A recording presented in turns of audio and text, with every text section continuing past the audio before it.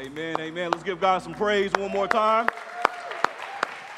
Hallelujah. So glad to be with you guys this morning. Allow me to introduce myself. My mom always told me never talk to strangers, and I wouldn't want you to be in that predicament. My name is Pastor Cam Triggs. I pastor a church in Orlando, Florida. Any Orlando, Florida natives? Anybody from Orlando, Florida? Nobody. Wow. Well, I'm from Orlando, planting a church in the heart of the city. I'm married to my beautiful wife, Tamara Triggs, right here. Show some love to my wife. Got two kids, a 4-year-old and a 7-year-old. Their names is Cam and Karis. They are domestic terrorists in training. And right now, they're in your kids' ministry, giving you guys a reason to redecorate and I'm sure budget some renovations in your kids' ministry. I'm thankful also to be here. Several times I've tried to work with Pastor Paul to come here, and it's finally come to a point where it's able to work out. And I'm just thankful for his leadership, even in his absence. Can we give God a hand clap of praise for the amazing leadership? Pastor Paul, so glad to be here this morning. I've been looking forward to this. But my question for you this morning is, have you ever done something that you didn't want to do? Have you ever done something that God has called you to do that you did not want to do? What was that process like? How did that conversation go? What was that prayer like when God was moving upon your heart to do something you did not want to do? If you're like me, you're a hardhead. Maybe not in several situations at work or at school. Some of you, yes. But the truth is, many of God's children, if not all of them, are hardheads. When God calls them to do something, they don't want to do. If you allow me this morning, I'd like to entitle the message, Grace for Hard Heads. If you have a copy of God's Word, turn with me to Jonah chapter 1. If you look up hardhead in your Bible dictionary, you will see a description of the prophet Jonah. Jonah is going to be called to do something that he does not want to do. Now, I connect with Jonah. In fact, in my ministerial journey, there was one point where God called me to do something I had no intentions to do, and that was youth ministry. I was an arrogant pastor in training. And I always thought in my mind that youth ministry was the JV league of ministry. And who wants to play for the junior varsity team? But I believe that God called me into that particular ministry to train me, to prepare me, and to cultivate my heart for the next generation. What I believe we can capture from Jonah chapter 1 is this, that sometimes God can send us to unordinary places to do extraordinary things if we're willing to follow him in simple faith and obedience. Isn't that something? Extraordinary things when he calls us to these ordinary places that we do not want to go. See this in Jonah chapter 1. I'm reading from the Christian Standard Bible. In the beginning of the reading of the Word of God, it says this. The word of the Lord came to Jonah, son of Amittai. Get up, go to the great city of Nineveh, and preach against it because their evil has come up before me. Jonah got up to flee to Tarshish from the Lord's presence. He went down to Joppa and found a ship going to Tarshish. He paid the fare and went down into it to go with them to Tarshish from the Lord's presence. But the Lord threw a great wind unto the sea. Such a great storm arose on the sea that the ship threatened to break apart. The sailors were afraid, cried out to his God. They threw the ship's cargo into the sea to lighten the load. Meanwhile, Jonah had gone down into the lowest part of the vessel and had stretched out and fallen into a deep sleep. The captain approached him and said, "What are you doing sound asleep?" Similar words here. Get up. Call to your God. Maybe this God will consider us and we won't perish. There was a little girl flying for the first time, new believer, going to visit some family on the West Coast. She was seated to a man with a large book by Bertrand Russell entitled, Why I'm Not a Christian. The little girl, encouraged to share her new faith, began to talk to this person, only to find out that he was a PhD and a philosopher at a top-tier university. They got into a conversation about faith and reason. And she began to say that she believed everything in the Word of God. The atheist philosopher turned to the little girl and said, how in the world could you believe that a man was swallowed by a big fish and survived? How could you even believe that story? She says, I don't know. I'll ask Jonah. He said, how could you ask Jonah? Well, when I get to heaven, I will ask Jonah. The atheist then responds, well, what if Jonah is not in heaven?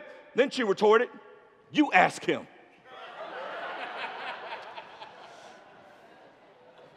That little girl made a tremendous point, but probably lacked a little grace, much like the prophet in our text.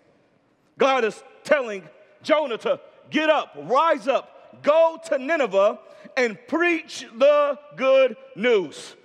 Many times we face this great and precious news of grace with resistance, and over again, we try to please God with our own performance or our own standards, and other times we ask God for grace even though we're unwilling to give it to others. See, if we're going to talk about being gracious and on mission at Mission Hill, we're going to need God's grace to melt our hardened hearts in ways we haven't had it happen in a while. See, unless our hearts are captivated with grace, we will not be quick to share grace with others. If you don't believe God really and truly had to track you down in the same way he had to track down Jonah, or send someone in the same way he sent Jonah to Nineveh, this good news will become old news to you.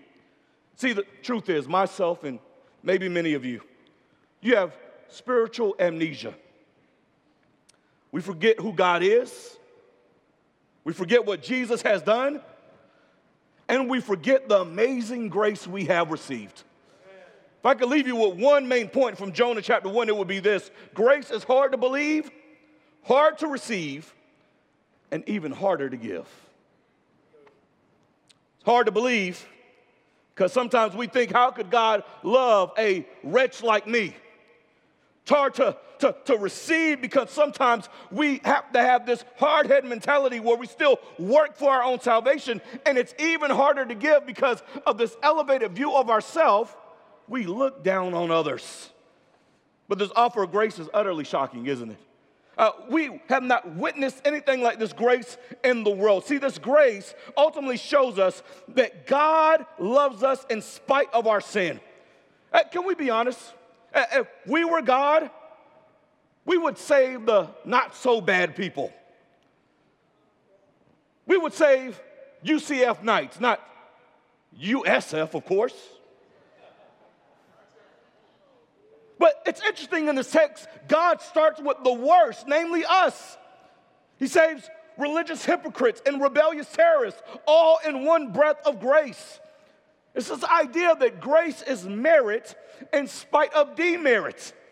It's the idea not of mercy, of not getting something you deserve, which is wrapped in punishment, but grace is positive, getting something you didn't deserve at all. And still, we often miss it, we don't grasp it, and we often don't cherish it. And that is the lesson of Jonah. That Jonah is going to see, listen to me, friends, God saves people we overlook or even look down upon. Jonah here in this text is going to be a recipient of grace and then a messenger of God's grace. Man, if you see this text, the first thing I believe that grace does for us to melt our hard hearts and to enlighten our hard heads is grace fuels the Word of God. You notice what it says in the text, don't you? It says the word of the Lord came to Jonah. Nothing else. Jonah, What are you to tell the people of Nineveh? Not some more self-help news, not about your famous podcast or a magazine article. You are not to share the news of a political pundit or a news anchor. Jonah, I want you to share the word of the Lord. It's interesting because the Hebrew word for Amittai, the son of Amittai, means the son of truth. That Jonah is supposed to be somebody who tells the truth on God. And this word of God is this message of grace because God has heard about the evil in Nineveh and destruction should come, but if they surrender, they will receive grace. Now, it's even more gracious that God would even use Jonah, isn't it? I mean, he could have picked somebody who would have followed him at the first call. But that's not what Jonah does. Verse 3 says, Jonah got up to flee to Tarshish from the Lord's presence.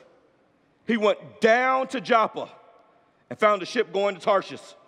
He paid the fare and went down into it to go with them to Tarshish from the Lord's presence. Jonah is this runaway prophet, but over and over again, we're seeing that this story is ultimately about God and God's plan. The big fish is mentioned 4 times. The city of Nineveh is mentioned 9 times. Jonah is mentioned 18 times. But God is mentioned, listen to this, 38 times.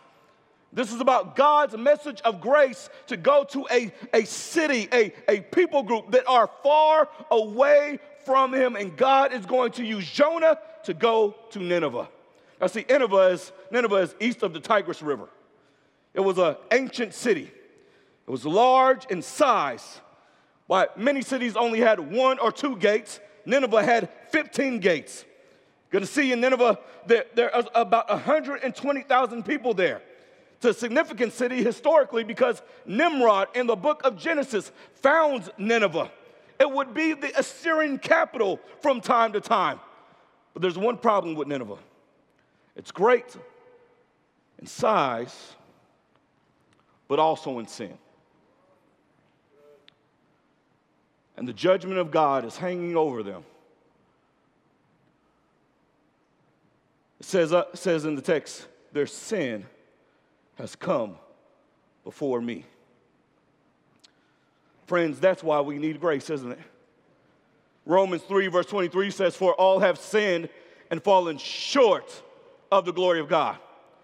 The idea in the Bible is that this word sin is about one who pulls the arrow back and yet misses the mark. It's about one who strays away from the path. And because we have broken God's law, we deserve his just punishment. What is that punishment? Romans 6:23 says, for the wages of sin is, that's in your Bible too, isn't it? You pay what you get. You pay and sow in sin, then you will receive death. This, friends, is the bad news. This is what Nineveh needs saving from. They don't need a stronger political philosophy. They don't need more economics. They don't need better social structure. The ultimate problem Nineveh has is sin. And so, I come to you this morning to let you know that our greatest issue is sin. Many times we look outside of us and we could say, if I just had a larger paycheck, a larger house, a different environment, then these things would be fixed and my life would be better. Believer or unbeliever this morning. But the truth is, the Bible tells us our greatest issue is not outside of us, it's inside of us. And we need a rescue from our sin. You know, the tough thing about this is that they were so deep in their sin, they probably didn't even notice it. Here's the thing about sin. Don't let anybody lie to you. Sin can be fun. Sin can be pleasurable. But sin always makes you pay more than you want to pay and stay longer than you want to stay. I don't know about you, but I love to watch the Discovery Channel or Animal Planet and peruse different channels to learn about the nature of animals. And on one particular show, they were debating on whether or not you could have a wild animal as a tamed pet. Could you be Mike Tyson with a tiger? Or more simply, Michael Jackson with a pet chimpanzee named Bubbles? In fact, this particular show focused on chimpanzees and began to ask the question, because of their character and their intelligence, could chimpanzees be pets? They began to survey one couple that had a pet chimpanzee that was smart, amiable, and a great pet until the father figure of the home died. After that, he began to have temper tantrums and mood swings, and so they had to move the chimpanzee into a cage. But he was so intelligent that he broke out of the cage and threw a temper tantrum in the home, scaring the mother of the house, and she retreats in fear. She calls two people, 911 and her best friend. Her best friend rushes over to the house to try to be a rescuer, and as she jumps out of the car, the chimpanzee jumps on her back, flips her over, and rips off her face. The owner of the chimpanzee has to jump on the back of the chimpanzee and stab it in the back till finally wounded, it runs back into the house and dies. Moral of the story, there's no such thing as a pet chimpanzee. Friends, I stopped by this morning to also let you know there's no such thing as a pet sin. You think you have it under control, but it has you under control. You think you have it hidden, but the eyes of the universe, God sees it, and it will be the end of you. Friends, surrender from your sin and run towards Jesus Christ and the Word of God. Romans 10, verse 17 tells us, faith comes by hearing, and hearing of the Word of God. If you want victory over sin, you need the Word of God. Psalm 119, verse 11 says, the word have I hid in my heart that I may not sin against you, God. Jonah is bringing a word of grace. The second thing it shows us, though, is that grace directs the will of God. Here, Jonah is asked by God to do something he does not want to do. Interesting in the text, if you break out a Bible atlas and begin to study geography to understand this text, it's almost comedic how far Jonah goes to escape the presence of God. Nineveh was about 500 miles north and to the east from where Jonah was.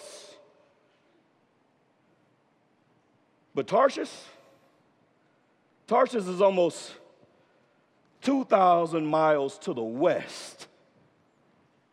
See what Jonah's trying to do here?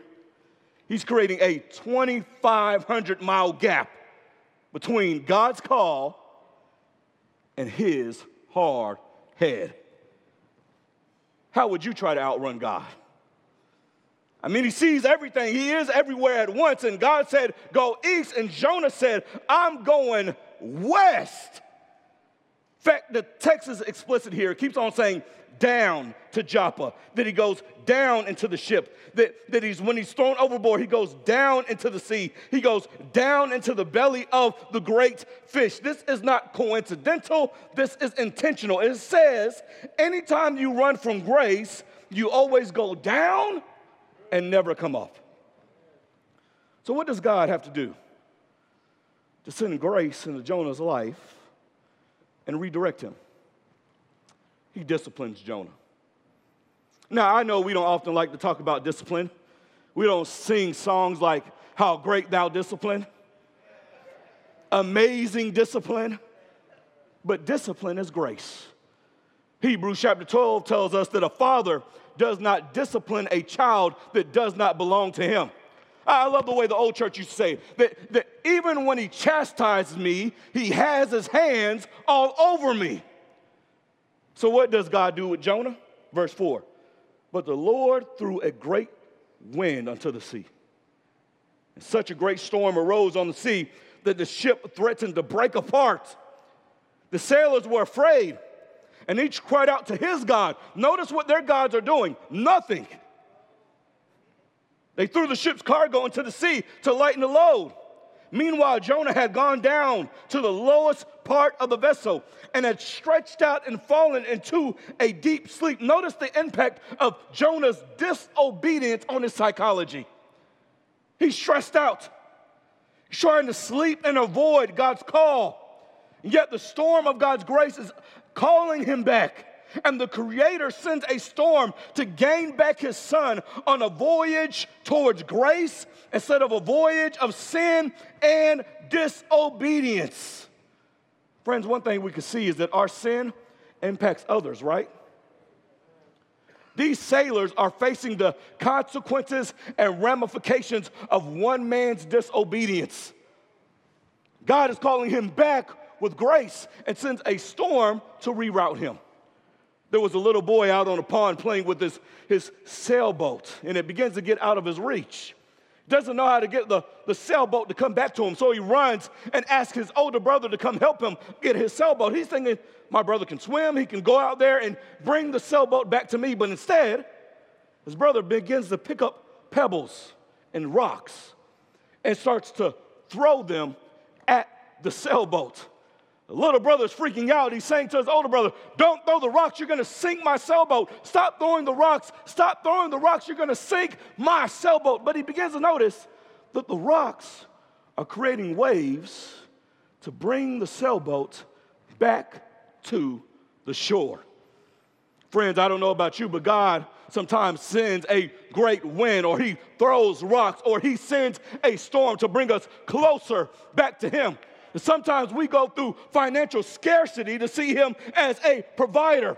And sometimes we go through a health scare to see him as a healer. And sometimes we go through loneliness to see Jesus is a friend. And what a friend we have in Jesus. So he disciplines them and he brings them back. And then, verse 6, the captain approached them and said, what are you doing? Sound asleep? Get up. Call to your God. Maybe this God will consider us and we won't perish. Come on, the sailors said to each other. Let's cast lots. Then we'll know who is to blame for this trouble we're in. So they cast lots, and the lot singled out Jonah. Notice, Jonah waits until he's caught instead of confessing. And even in that, God is going to give them grace. Verse 8, then they said to him, tell us, who is to blame for this trouble we're in? What is your business and where are you from? What is your country and what people are you from? He answered them, I am a Hebrew. I worship the Lord, the God of the heavens, who made the sea and dry land. Then the men were seized by great fear and said to him, what is this you've done? The men knew he was fleeing from the Lord's presence because he had told them. So they said to him, what should we do to you so that the sea will calm down for us? For the sea was getting worse and worse. He answered them, listen to this very closely. Pick me up, throw me into the sea, so that it will calm down for you. For I know that I'm to blame for this great storm that is against you. Nevertheless, the men rowed hard to get back to dry land, but they couldn't because the sea was raging against them more and more. So they pick Jonah up and throw him into the sea. Notice, Jonah doesn't understand the grace of God here. That the grace of God is going to spare him and his friends. God continues to take his contempt and demonstrates compassion, and then Jonah offers himself up as a sacrifice because he is the guilty one so that others might be saved. This is an image here, but it's a shadow. It's a shadow of one greater than Jonah who would come to save us all.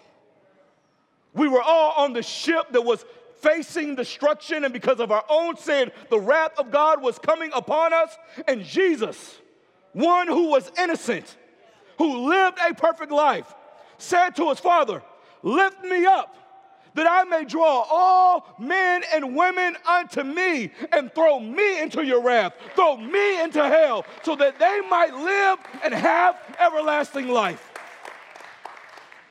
Don't believe me? Earmark it. Matthew 12, verse 41.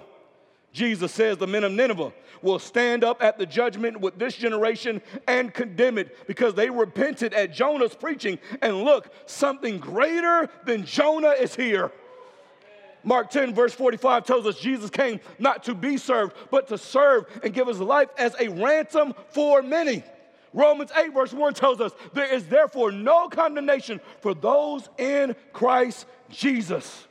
Friend, are you running away from God? I encourage you to run into the arms of the Father who loves you so much that he sent his Son, that whoever believes in him shall not perish, but have everlasting life. That is grace.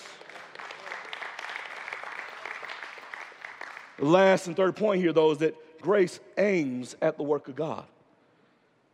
Now, Jonah, I will save you.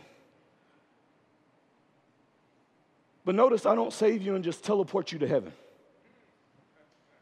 You're still here. Why? I'm going to send you to Nineveh. Now, you got to understand, Nineveh was the capital of Assyria. This was the worst of the worst. Ninevites were known for skinning people alive, decapitation, mutilation, ripping out the tongues of their enemies, making a pyramid of human heads and skulls, piercing their chins with a rope and forcing prisoners to live in kennels like dogs. Ancient records from Assyrians boast of this kind of cruelty as a badge of courage and power. There was a reason Jonah did not want to go to Nineveh. He believed they rightly should be judged and face God's punishment. But remember, grace is hard to believe, hard to receive, and even harder to give. There was a rivalry between the Jews and the Ninevites. I mean a real rivalry. I'm not talking about USF or UCF. I'm not talking about Gators versus Bulldogs. I'm not talking about Celtics and Lakers. I'm not talking about the Bucks and whoever they play. No. This is Bloods and Crips. This is Israel and Iran. The idea of Jonah going to Nineveh would have been like somebody in the 1960s from the civil rights movement going to a sundown town ran by the KKK to do door-to-door evangelism. This is what God has called Jonah to do. You may die. Wouldn't it be interesting if you had bracelets that said, what would Jonah do? Where would Jonah go in Temple Terrace? Who would Jonah speak to in Tampa? Maybe it's those people that you stereotype because of their sin or isolate because of their culture. Maybe it's because of their political affiliation. Maybe it's because of the color of their skin or their socioeconomic background. Regardless of where you stand or what your particular Nineveh may be, God is saying that when you love Nineveh, you love like me. Because when I loved you, I loved the unlovable. When I loved you, I loved the mess. When I loved you even though you were alien to me, because I am holy and you are not. And when you love those who are unlike you, when you love those who cannot pay you back, you demonstrate the gospel of Jesus Christ. Can I just be honest? Some of us need to go to Nineveh this week. Here's the sad thing. 82% of all unchurched people said they would attend your church if they were invited. But you know what else it says according to that study? Only 2% of church members have invited someone to attend in the last year. Isn't that what Jesus says? The harvest is plentiful. The problem isn't the harvest. We have a great city of Nineveh that needs the gospel. You know what's the issue? The laborers are few. Sometimes the world is more ready to hear the gospel than we are to share it. God is calling us to Nineveh this morning to go with the good news, because if he saved you, he can save anyone. Can we be honest that some of us, our Nineveh may not be socioeconomic barriers or overseas barriers. For some of us, our Nineveh may be the next generation. If God moved on your heart this morning and said, I need you to volunteer in kids ministry, some of you would buy a ticket to Tarshish this morning. If God said, I need you to go on that student retreat, I need you to go to that student camp, some of you would be on your way to Joppa right now. But the truth is, God is calling us to the next generation, because that is where the harvest field is ripe as well. Just making an application here that if we think about the people who are around us who need to hear God, it may not be overseas, it might be across the hall. It may not be overseas, it might be across the street. Let me just read for you some interesting statistics. Current Barna study indicates that nearly half, 43% of all Americans who accept Jesus Christ as their Savior do so before reaching the age of 13. 2 out of 3 born-again Christians, 64%, made that commitment to Christ before their 18th birthday. 13% made their profession of faith while 18 to 21 years old. This is crazy. Less than 1 out of every 4 born-again Christians, 23%, embrace Christ after their 21st birthday. Now, of course, Jesus can save whoever he wants to save. I believe Jonah 2, verse 9, salvation belongs to the Lord. But will we consider where the harvest is ripe this morning? Will we consider where the Lord is doing a massive work amongst the next generation, and that the harvest is plentiful, but oftentimes the laborers are few? Here's the startling thing about this. Listen to me. Oftentimes the world is way more aggressive to win the next generation than the church is. And we wonder why the next generation is going in the direction it's going. Can I give you a historical example? Let me say a name you wouldn't expect to hear this Sunday morning. Adolf Hitler. In this campaign of xenophobia and genocide, he wrote this book called Mein Kampf, written in the 1920s, and Hitler said, whoever has the youth has the future. Even before they came to power in 1933, Nazi leaders had begun to organize groups that would train young people according to Nazi principles. By 1936, all Aryan children in Germany over the age of 6 were required to join a Nazi youth group. At 10, boys were initiated to the young people group, and at 14, they were promoted to the Hitler Youth. Their sisters joined the Young Girls campaign and were later promoted to the League of German Girls. Hitler hoped this. He said, and I quote, "These young people will learn nothing else but how to think German and act German, and they will never be free again, not in their whole lives." You know, there's been a fumble of the next generation. And I want you to know, in football, when there's a fumble, you know who gets the fumble? Whoever wants it most. I love this quote by Michael Catt. He says this, whoever wants this generation the most will win them. That's what I believe. That maybe this morning God is calling us to go and make disciples of the next generation. That maybe God is calling us to our Nineveh, a place that is hard, a place that we don't want to go to. Maybe it's the international mission field. Maybe it's with a national church plant. Maybe it is to the kids ministry and student ministry here at Mission Hill. There's a young boy named Christopher Searcy. He's a teenager. And while they were playing basketball, he got shot. And his friends did their best to try to get Christopher to the hospital. And as they got in walking distance, they left him on the ground and rushed to the hospital to try to get assistance from the emergency room. But the emergency room had this policy that they could not go and get patients and bring them in. So they had to call for an officer to go get Christopher and bring him in.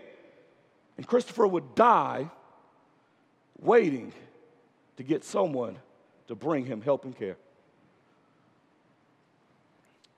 I wonder how many people around us will die and go to hell because we're waiting for them to come to church instead of the church going to them.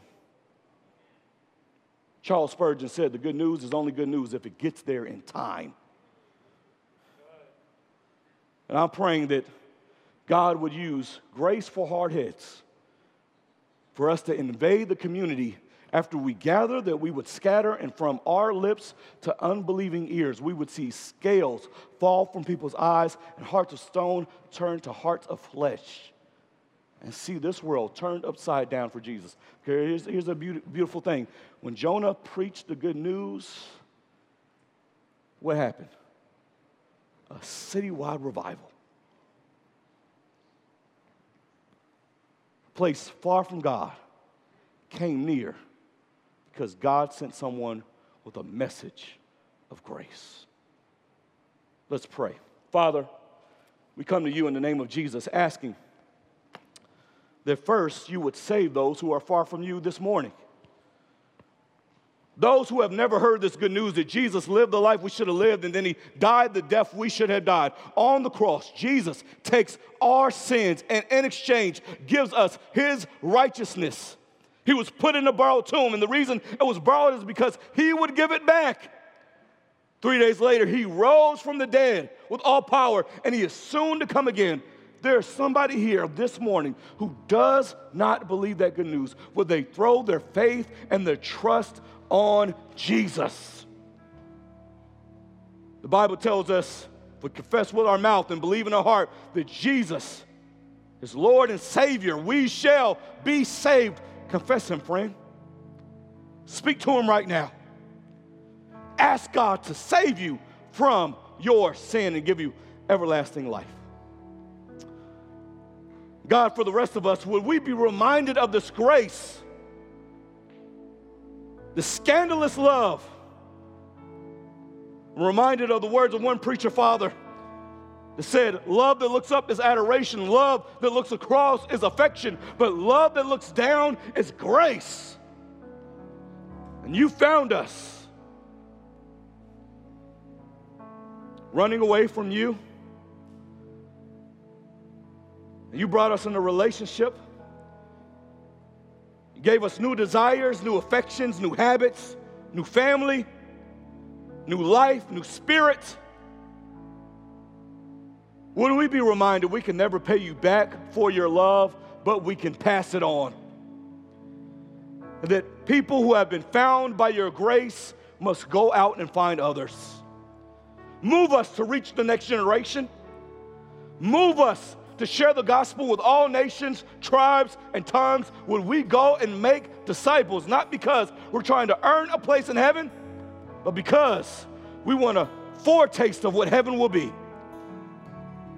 Very people group, worshiping you in spirit and truth, realizing the splendor and the majesty and the beauty of Jesus Christ. Remind us, we have good news to share with a world who desperately needs it. In Christ's name we pray. Amen.